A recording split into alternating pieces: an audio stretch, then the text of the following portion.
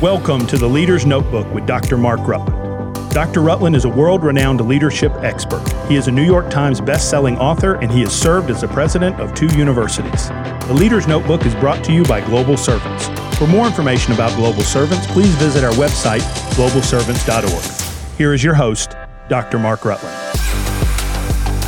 Genesis chapter 34. If you have your Bibles, turn there. I'm going to begin reading at the first verse. I want to tell you so you don't think I've lost the place. I'm going to read a lengthy passage of Scripture. I know it's not common. Usually in modern preaching, we read 2 verses of Scripture and preach, but I want to read a lengthy because this is a complicated story, and I want you to have the whole story before you. It's also a little bit of a grimy story. So I want the whole thing before you as we start. I'm going to preach tonight on the journey home. Chapter 34 of the book of Genesis. When I skip, I'll tell you so you can follow me. I think they'll also have it on the screen. And Dinah, the daughter of Leah, which she bare unto Jacob, went out to see the daughters of the land. And when Shechem, the son of Hamor, the Hivite, prince of the country, saw her, he took her and lay with her and defiled her. By the way, just pause. In both English and in Hebrew, it is not clear that that is a rape. It may be a seduction. So the language is not clear that it's forcible. Verse 3, and his soul clave unto Dinah. It means he fell in love with her. And the daughter of Jacob. And he loved the damsel and spoke kindly unto the damsel. And Shechem spoke unto his father Hamor and said, get this damsel for me to wife. And Jacob heard that he had defiled Dinah, his daughter. Now his sons were with his cattle in the field, and Jacob held his peace until they were come. And Hamor, the father of Shechem, went out unto Jacob to commune with him. And the sons of Jacob came out of the field when they heard it, and the men were grieved, and they were very angry, wroth, because he had wrought folly in Israel in lying with Jacob's daughter, which thing ought not to be done. Why? Not necessarily because it was forced, but because he was a Gentile. And verse 8, and Hamor communed with them, saying, the soul of my son Shechem longeth for your daughter. I pray you, give her to him to wife, and make you marriages with us, and give your daughters unto us, and take our daughters unto you. And you shall dwell with us, and the land shall be before you. Dwell and trade herein, and get you possessions therein. And Shechem said unto her father and to her brethren, let me find grace in your eyes. And what ye shall say unto me, I will give. Ask me ever so much dowry and gift, and I will give according as you say unto me. But give me the damsel to wife. And the sons of Jacob answered Shechem and Hamor his father deceitfully, and said, because he hath defiled Dinah, their sister. And they said unto him, we cannot do this thing to give our sister to one that is uncircumcised, for that were a reproach unto us. But in this will we consent unto you, if you will be as we be, that every male of you be circumcised. Then we will give our daughters unto you, and we will take your daughters into us, and we will dwell with you, and we will become one people. Now skip to verse 24. And Hamor said, and unto Hamor and unto Shechem his son hearkened all that went out of the gate of his city, and every male in the city was circumcised. Verse 25. And it came to pass on the 3rd day, when they were sore, that 2 of the sons of Jacob, Simeon and Levi, Dinah's brethren, each took his sword and came upon the city boldly and killed all the males. They slew Hamor and Shechem his son with the edge of the sword, and took Dinah out of Shechem's house and went out. And the sons of Jacob came upon the slain. They spoiled the city because they had defiled their sister. They took their sheep and their oxen and their asses and that which was in the city and that which was in the field and all their wealth and all their little ones, their children and their wives. They took captive and spoiled even all that was in the house. And Jacob said unto Simeon and Levi, you have troubled me to make me stink among the inhabitants of the land, among the Canaanites and the Perizzites. And I, being few in number, they shall gather themselves together against me and slay me, and I shall be destroyed, I and my house, meaning them.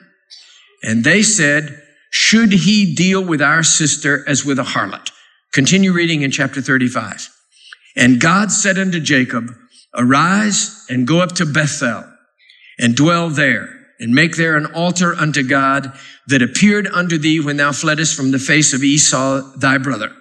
Then Jacob said unto his household and to all that were with him, put away the strange gods that are among you and be clean and change your garments. And let us arise and go up to Bethel. And I will make there an altar unto God who answered me in the day of my distress and was with me in the way in which I went. And they gave unto Jacob all the strange gods which were in their hand and all their earrings which were in their ears. And Jacob hid them under the oak, or buried them, if you will, under the oak which was by Shechem. And they journeyed, and the terror of God was upon the cities that were round about them. And they did not pursue after the sons of Jacob. So Jacob came to Luz, which is in the land of Canaan, that is Bethel, he and all the people that were with him. And he built there an altar. And he called the place El Bethel, because there God appeared unto him when he fled from the face of his brother. It's a complicated passage of scripture, isn't it? And one that we need the Holy Spirit to approach. One more time, will you put your hands on your Bible and let's pray. Heavenly Father, as we come before this passage, forbid it, Lord, that we should pick and pry at it, but that it would pry us open and deal with us in the inner person. And when we leave here tonight, we may say to one another, even in hushed tones, the Lord has spoken to us and dealt with us. We believe you for it, God. We thank you in the wonderful name, Jesus, the strong Son of God. Amen. It's a pretty grimy little story. So here's this girl, Dinah. It says she goes to visit with some of the Gentile girls in the area. In the context of that, somehow, she is either seduced or molested. We are left to make our minds up on that. Either way, it's a Gentile boy. And the boy falls in love with her and wants to marry her. And she evidently wants to marry him because it makes a point of the fact he spoke kindly to her. He spoke love to her. And so the father of that boy meets with the father of Dinah and the brothers of Dinah. And he says, look, we'll do anything. We'll do anything. What do you want us to do? We'll pay any dowry, anything. And the brothers of Dinah, Jacob's sons, two of them say, here's what we want you to do. We want you to be circumcised like Jewish men. And then Dinah can move in with you and marry Shechem the boy. Shockingly. This is astonishing. They do. Not only that, they convince all the men in the city to do it because that's the requirement of Shechem and Levi. While they are recovering from that wound, Levi and Simeon go into the city with their swords and destroy the city. They kill every adult male. They kidnap all the children. They capture all their wives. They sack the city, take all the spoil, the loot, and leave behind the corpses of these men who acted more honorably than the Jews. And when they come home with all of this loot and these kidnapped captives, these children and these women slaves, Jacob is horrified. He says, what have you done? What have you done? He said, you make my name stink in this whole country. Nobody will stand for us. None of the tribes, the Canaanites, the Jebusites, the Hivites, nobody's going to stand for us now. What have you done? There comes into every life at some point, whether it is caused by others or by our own sins or by circumstance, some sudden and shocking moment of self-awareness. This may be circumstantial. It may be God wrought. It may be the ministry of the Holy Spirit. But we come to that moment of introspection where we suddenly, like Jacob, say, is this what I've become? Is this what I'm now like? Or as a culture, or as a family, or as a country, we somehow or another stare into the mirror of the gospel, and we suddenly, as if we've been in a cloud of deceit, we suddenly see, and we're shocked and horrified. Is this what we're like? Can you feel Jacob's pain? Is this what we are now? Lying, deceitful, genocidal murderers? Wipe out the entire male population of a city? Capture all their wives, capture their children, turn them into slaves, steal their livestock? Is this what we are? There was some level of horror in Jacob. He was aghast. And here's the thing. These guys tricked him. This whole thing about the circumcision, they never meant it. They just wanted him incapacitated by the procedure. But Jacob was no newcomer to trickery. There is something in us, is there not, when we see our own sins exaggerated in our children, that horrifies us. Jacob is stunned. He's been a master tricker. He's been a problem child from the beginning. But this is at a whole new level. This is murder. This is mass murder and deceit. And Jacob is just absolutely horrified, filled with probably guilt. I may be projecting on him, but probably with guilt, certainly with horror and with fear. Remember what he says? Nobody's going to help us.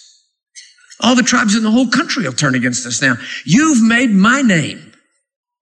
He says, you did this. You did it without telling me. And now you've made my name stink. His reputation, the circumstance, the situation, it is that moment where he suddenly comes to some kind of introspective, self-examining moment where he says, this can't go on. Now listen to Dr. Mark. No progress will ever be made in a marriage, a relationship, a life, a business, a company, a Christian experience until somebody somewhere looks in the mirror and says, we can't go on like this. We can't go on like this. We can get to the place where we so peacefully coexist with the confusion and the anger and the bitterness and the unforgiveness in a marriage until it just all becomes commonplace. We get used to it. And then at some point, somebody has to say, baby, we can't do this anymore. We can't live like this. We can come to the place where, like Jacob, perhaps we get to the place where we settle in with our own spiritual life where it is. We move in among the Gentiles of the land and kind of, it becomes bland until something happens, some situation, some circumstance, until we look in the mirror and say, this has got to stop. That's a critical moment. I believe it is a ministry of the Holy Spirit, His prevenient grace that suddenly whispers deep, deep within. Why does somebody that has tried and failed to get free of drugs or alcohol year after year, decade after decade sometimes, why does suddenly it stops? Why do suddenly they're able to move into a new level and overcome? Well, I believe it's because at some point or another, at a level that they've never, before they may have said, I need to quit, I need to stop, this has got to, but there comes that moment of such horror where maybe there's just been so much wickedness and sin and failure and prison and all the rest of it that they look in the mirror and say, this has got to stop. This has got to stop. Enough is enough.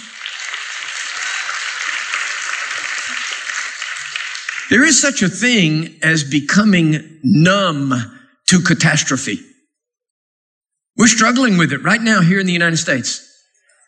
The genocide in Rwanda, the mass murder in the Congo, earthquake in Mexico, drugs and drug cartels, tsunamis, earthquakes, hurricanes, volcanoes, until finally we just can't even see the pain anymore. We see starving babies come on the television and we just change the channel. And we become desensitized to the human agony. The same thing can happen to our own spiritual sensitivity to sin, where we suddenly realize I'm living with, putting up with, enduring stuff in my life and in the people around me that I ought to be horrified at, that I ought to be shocked at. We can come to that about our nation, where we live with abortion, the plague of unwed pregnancies and divorce and the murder rate and the violence and the drugs. And I think somehow or another we've gotten to the place where we just say to one another, and maybe say to ourselves, well, this is life in the city. I was flabbergasted a few months ago. Were you? When that horrible bomb went off in London and the mayor of London said, this is what it's like to live in a big city. I just want to say, is it? Is this it? Is this what we're going to have to say to ourselves?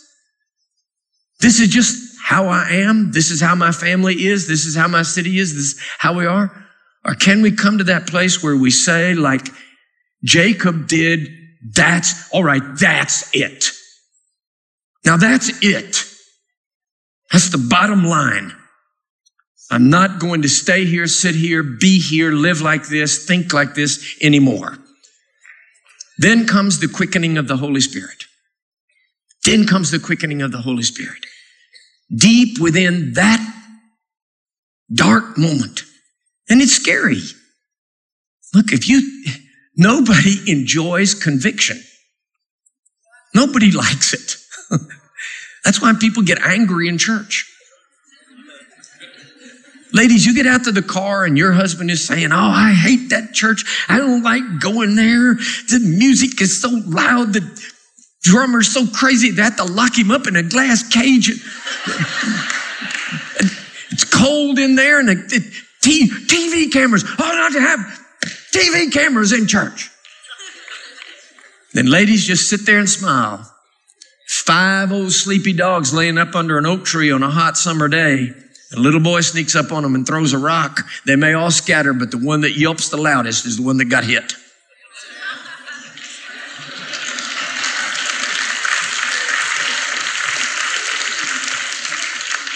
Nobody likes conviction. Nobody likes that feeling when suddenly the Holy Spirit comes upon us and we just realize, I can't be like this anymore. But it is critical. Nobody changes anything until they come to the moment where they say, all right, that's it. That's enough. But the Holy Spirit doesn't leave us there. In the midst of all that, in the darkness of that, in the pain of all that, there comes that faint whisper of hope. It says, I've held this mirror up to you to see what you're like, not because I hate you, but because I love you. And now I'm going to tell you what to do, the Holy Spirit says. The Holy Spirit says, I'm not just telling you that you're bad.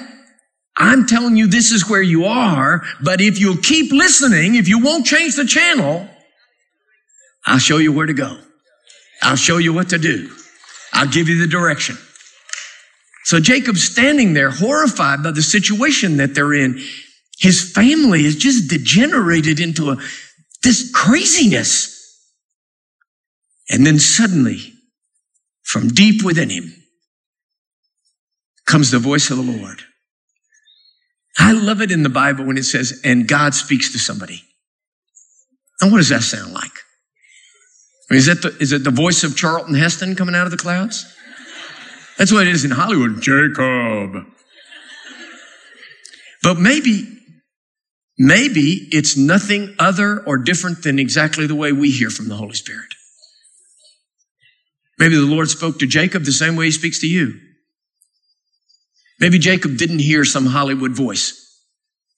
Maybe in the midst of his pain and self-confrontation and introspection and the horror of what had become of his life and his family, maybe he just within himself, he heard, I got to go back to Bethel. That's the last place I had a dramatic, personal, intimate encounter with God. I'm going back to Bethel. If in the midst of the sudden realization of where you really are in life, you will keep listening, God will also tell you what to do next. Then comes the impulse to make a move. Not just to lie there wallowing in guilt and horror, but to move, to change. Remember in the story of the prodigal son, which Jesus taught? He comes to this moment, the same kind of thing of this self-recognition and revelation. Look at me. I'm laying in a pig pen. I'm eating pig food. I'm a nice Jewish boy. How did I get to this? I don't have anything. I've lost everything. I've used up every penny I ever had, snorted it up my nose. My friends have left me. I don't have anything. And I'm laying here like a pig. What's the next thing he says? I will arise and go to my father. I will arise and go to my father. That's the impulse that follows the reality of self-revelation. This is who I am. But I'm not going to die here. It's not supposed to end like this. I will arise. I will arise and make a move. The determination to change course follows the reality of the situation as God sees it. Now, the Spirit now draws us to the place where we're supposed to be. If he makes us aware that this is not where we're supposed to be, and we suddenly obey that impulse to arise, okay, what? Now he draws us to where we are supposed to be. The specific directions may vary. God spoke to Jacob to go to Bethel. So when God speaks to us, the specific directions may vary person to person. They will vary. But the reality is that God always draws us to the same place ultimately, and that's to himself. The Lord said to Jacob, go back to Bethel where I met you when you fled from your brother Esau. There is something in us. I suppose it's pride. I suppose it's just sinful pride that says, I'm not going to reach out to God when I'm in a problem. So it's hard. I've been on my own. I've fought through. Now I've got this big crisis. Now I've got this big issue. My marriage is in a mess. I've got a challenge. I've got my business is in a mess. I'm not going to be one of those guys that turns to God in a problem. Listen to me. Everybody turns to God in a problem. That's what God says to Jacob. Remember the last time you had a crisis when your own brother was trying to kill you? That's the last time you had a really intimate encounter with me. Go back to that place. So ask yourself, when was the last time you had a really dynamic, powerful, personal, intimate encounter with God? And you say, I'm just not there. I'm not there right now. What does God say? Go back there. Return to that place and meet me where you met me. Meet me as you met me. What does it sound like when God says that? It is an awakened sensitivity. It may not be an audible voice, but it is a stirring within us. Somehow an awakened hope that there is some other us, some better us that we left somewhere on a shelf and we can go back and find it. Often, usually perhaps, it is in a previous moment of need when I fled from Esau. The last time I really had to deal with guilt and sin. When my business was in distress. When I thought my wife was going to leave me. When my husband was sick. Or at some heightened moment of great sensitivity, a revival. There may be people here that say, my last great encounter with God, my last intimate moment with God was not in a moment of distress. It was in some great, exciting worship service. It was at a conference. It was when I'd heard a sermon that changed my life. It was at an altar. God says, okay, then go there. Go there. Remember where you met me before and meet me there. Get back to that street corner. And so Jacob says, we're going back to Bethel. Everybody pack up. But as we load up for the journey, when we actually decide to get up and go after it, we realize that we can start the journey as we are, but we cannot finish the journey as we are. This is the progressive work of sanctification. We sing it all the time, just as I am without one plea, but that thy blood was shed for me. God takes us just as we are. We start toward God standing up in the rags of our own sinfulness. But the closer to his throne we get, we suddenly realize we need to kneel down. We suddenly realize I start toward God like this, but there's stuff on me, in me, that I don't want to get into his intimate presence with that stuff on me and in me. So they get up, they pack, they start to leave, and then Jacob stops the whole parade and he says, wait a minute. Some of you have got the idols of this area. This is a fascinating passage of scripture. These people, these brothers of Dinah, are outraged because their sister has been spoiled by a Gentile boy and they've got Gentile idols packed in their own suitcases. He says, we're hypocrites, idolaters. We've shown all this outrage and violence over something that happened to our daughter, and we ourselves are no better than the Gentiles we killed. He says, bring those idols and get them out of here. But then there's another thing. He says, now, what about these earrings? Now, look, I'm not making a case about earrings. Okay, everybody stay calm. I saw 5 women go like this and 4 men. Okay.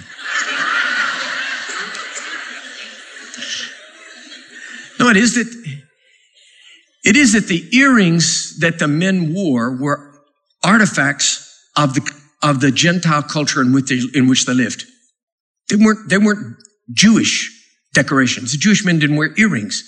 The Gentile men around them wore the earrings. So they had Gentile gods and the artifacts of a Gentile culture.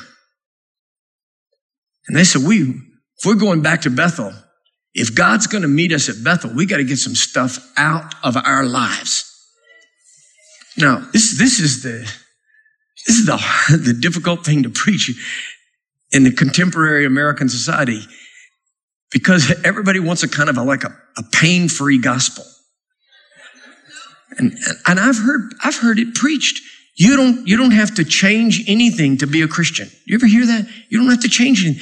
That's true in the sense of the initiation by faith. You're saved by faith. But somebody needs to say, there's some stuff you got to change. There's some things that need to change. There's some artifacts of the culture around us that ought not to be on us. There's some idol worship of the culture around us that ought not to be in us. And as we make the progression, as we begin to find this awakened hunger for God, God, I want you. I want to know you as I used to know you. I want to experience you as I used to experience you. I'm going back to Bethel. I'm going back to Bethel.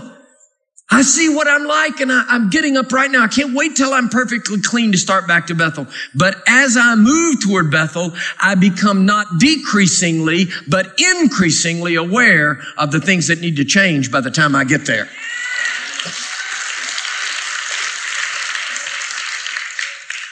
I preached one night years ago at a Methodist church not all that far from here. And afterward, a man said, I have to talk to you, and I have to talk to you tonight. He said, I came forward tonight, gave my life to Christ, and he said, I want to be filled with the Holy Spirit. I said, great. He said, but I got to tell somebody something, and you've got to tell me what I have to do. I said, tell me what it is. He said, I'm a very well-off, prosperous man. He said, I own an automobile dealership. And he said, I'm very well off. But he said, nobody knows, not even my wife. I bought that automobile dealership with insurance fraud. years and years and years ago, he said, I owned a business that was failing and I burned the building down. I committed arson. I burned it down. I took the insurance money from that and I bought this dealership. And he said, I'm a wealthy man. He said, I want God more than anything in the world. But he said, I feel like the Lord has told me I'm going to have to go to the insurance company. And I'm afraid I'll have to go to prison. He said, Pastor, can you assure me I won't have to go to prison? I said, no. No. No, I said, I cannot assure you of any such thing. I said, I can only assure you of one thing. I can assure you that if you suppress this impulse to get clean, you will be in worse shape than you are tonight. I said, I'm not asking you, can you live as you have lived for the last 20 years since you committed arson and insurance fraud? I'm asking you, can you live the next 20 years like that? And he said, I can't. He said, I can't live like this anymore. Listen, he said, I've got to change. I've got to change. I got to get this out of me. He said, what do you think I ought to do? I said, call your lawyer. Do not just call the insurance company and say, hey, I cheated you out of a lot of money and here I am. I said, call your lawyer. And then you and your lawyer go to the insurance company. That man was in agony. He said, I've got to go home and tell my wife. She was almost hysterical. I met with them. I prayed with them. But they came to the place where they said, we've got to get this right. We've got to get this right, no matter what it costs. He said, if I have to spend 10 years in prison, I'll be better off at the end of that 10 years than I am tonight with this thing hidden in my soul. Now, I like it when stories end right. They went with their lawyer, man, his wife, and the lawyer. They went to see the insurance company, and the insurance company said, it's too long ago. It's too late. There's nothing we can do. It's finished. Statute of limitations has run out on it. Just don't tell us about it. And he said, what are you telling me to do? The guy at the insurance company said, I'm telling you, go home. Go home. The man said, don't you understand? I came here to get right with God. The insurance company said, we have nothing to do with God.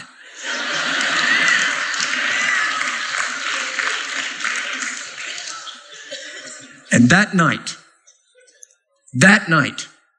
after 20 years of that thing buried deep inside of him, that night at the altar of that little Methodist church, that man and his wife received the Holy Spirit. That night.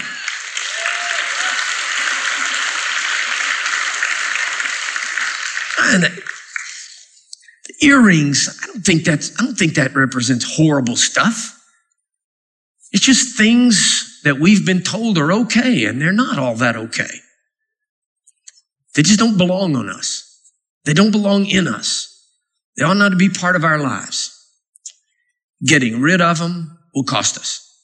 It's a powerful little passage of scripture. It says, took all those idols and all those gold earrings, and they didn't sell them. They buried them. They got them out of their lives and off of their lives and off of their bodies and buried them. And they said, by the time we get to Bethel, we want to be clean. Now, here's the last part. You've been very patient. It's an interesting thing.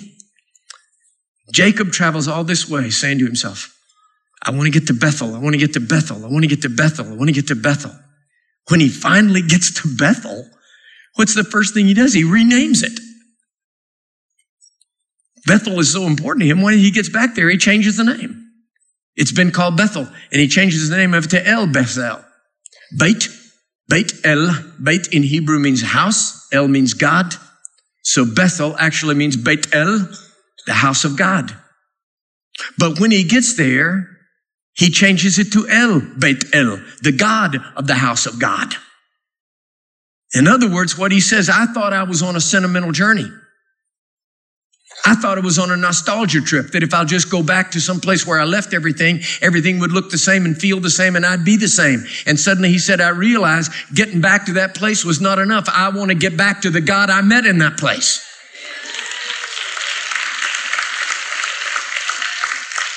Early on in my evangelistic ministry, I got invited to a lot of camp meetings. I preached them. I love to preach them. That is fine. I finally just about quit doing them. I may do one here and there, but I don't like, because a lot of it is nothing but a nostalgia trip. It's a glorified family hootenanny. Everybody just gets together and have banana pudding and aren't these old sawdust trails good? Right here. This is where Granny Wilson got saved right here in 1913. 19 right there. Nothing's happened in here since then, but there it is. And I just need you to hear me. I'm not making light of Granny Wilson. What I'm saying is, I don't want to kneel where Granny knelt. I want to find the God Granny found.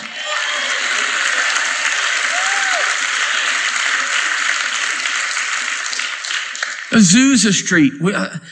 We heard all about Azusa Street, where the outpouring of the Holy Spirit came and the Pentecostal movement began in America. Azusa Street, we've heard it. When I went to Los Angeles, preach at the Dream Center, and I said, somebody take me to Azusa Street. They said, you don't want to go down there. I said, I want to see Azusa Street. Let's go to Azusa Street. We got down there. It's just a house with a chain link fence and a sign that says the birthplace of Pentecostalism fell over in the grass. I said, this is it. They said, we warned you. So you'll hear this. We're going to have this big meeting, Azusa Street, this, Azusa Street, that, all that kind of thing. I just am saying this. I treasure the history of Azusa Street. I thank God for what happened there. I thank God for the Pentecostal movement, but I don't want to go kneel at a busted down house in Los Angeles with a sign in the grass. I don't want to go to Azusa Street. I want to find the God they knew at Azusa Street. Back to Bethel is never enough. It's an initial impulse. I want to go back to where I knew God. I want to go back to where I knew God. And that's where you start. And then you clean yourself up as you go and you get closer and closer to that intimate encounter with God. But then when you get there, you realize it's not about the place. It's not about the church. It's not about the altar. It's about the God of the house of God. El Bethel.